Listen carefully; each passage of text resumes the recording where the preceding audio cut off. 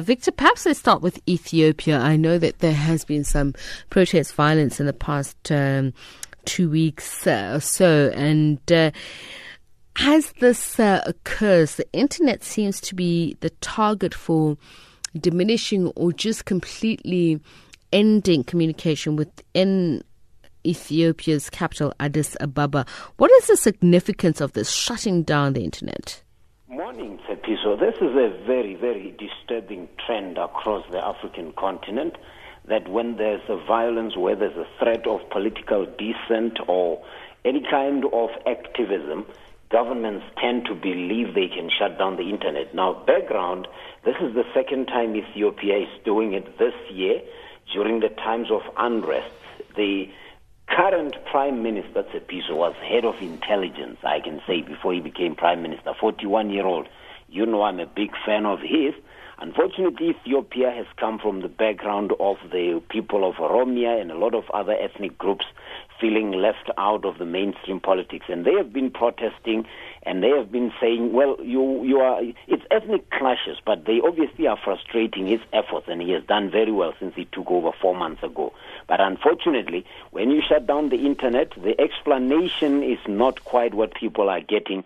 They are giving a very mundane explanation. Oh, no, the danger of allowing information and people. So they're saying they are controlling misinformation. They are enabling law enforcement.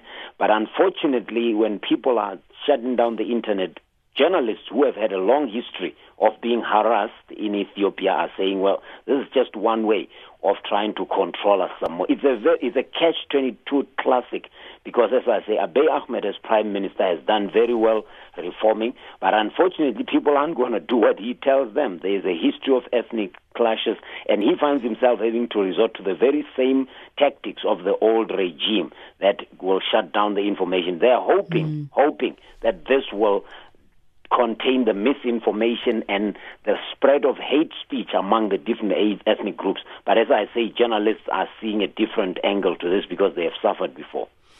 All right, let's go to Zambia now. There is the offering of tax increases, and it seems that the copper production sector may suffer as a result of that.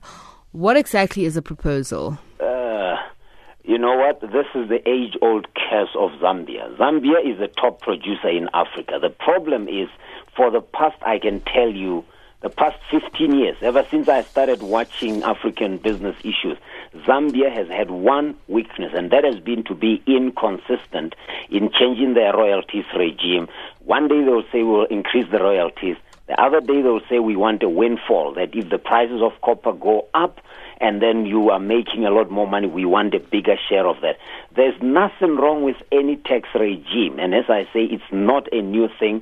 The government of Edgar Lungu, the government of Mwana Wasa, the government of all the presidents that I've seen in the past 10 years have always come in and tried to say when there's a better regime and the prices are recovering, they start wanting to collect more taxes, or they want to change the royalties regime, which is the mining companies of Zambia are saying, we don't mind what you do, just have one regime and stick to it. And it looks like this always eludes the government of Zambia. So the Chamber of Mines president, Nathan Chisimba, saying, there's nothing wrong with what you want to do, we just want stability. At the moment, for the past 10 years, we have had instability, and it's had in the industry. This has gone so far, Tsepiso, as relegating Zambia to being the second biggest producer in the African continent. It used to be number one, and it got overtaken by DRC. So let's just go to Zambia's neighbor, and that is Zimbabwe.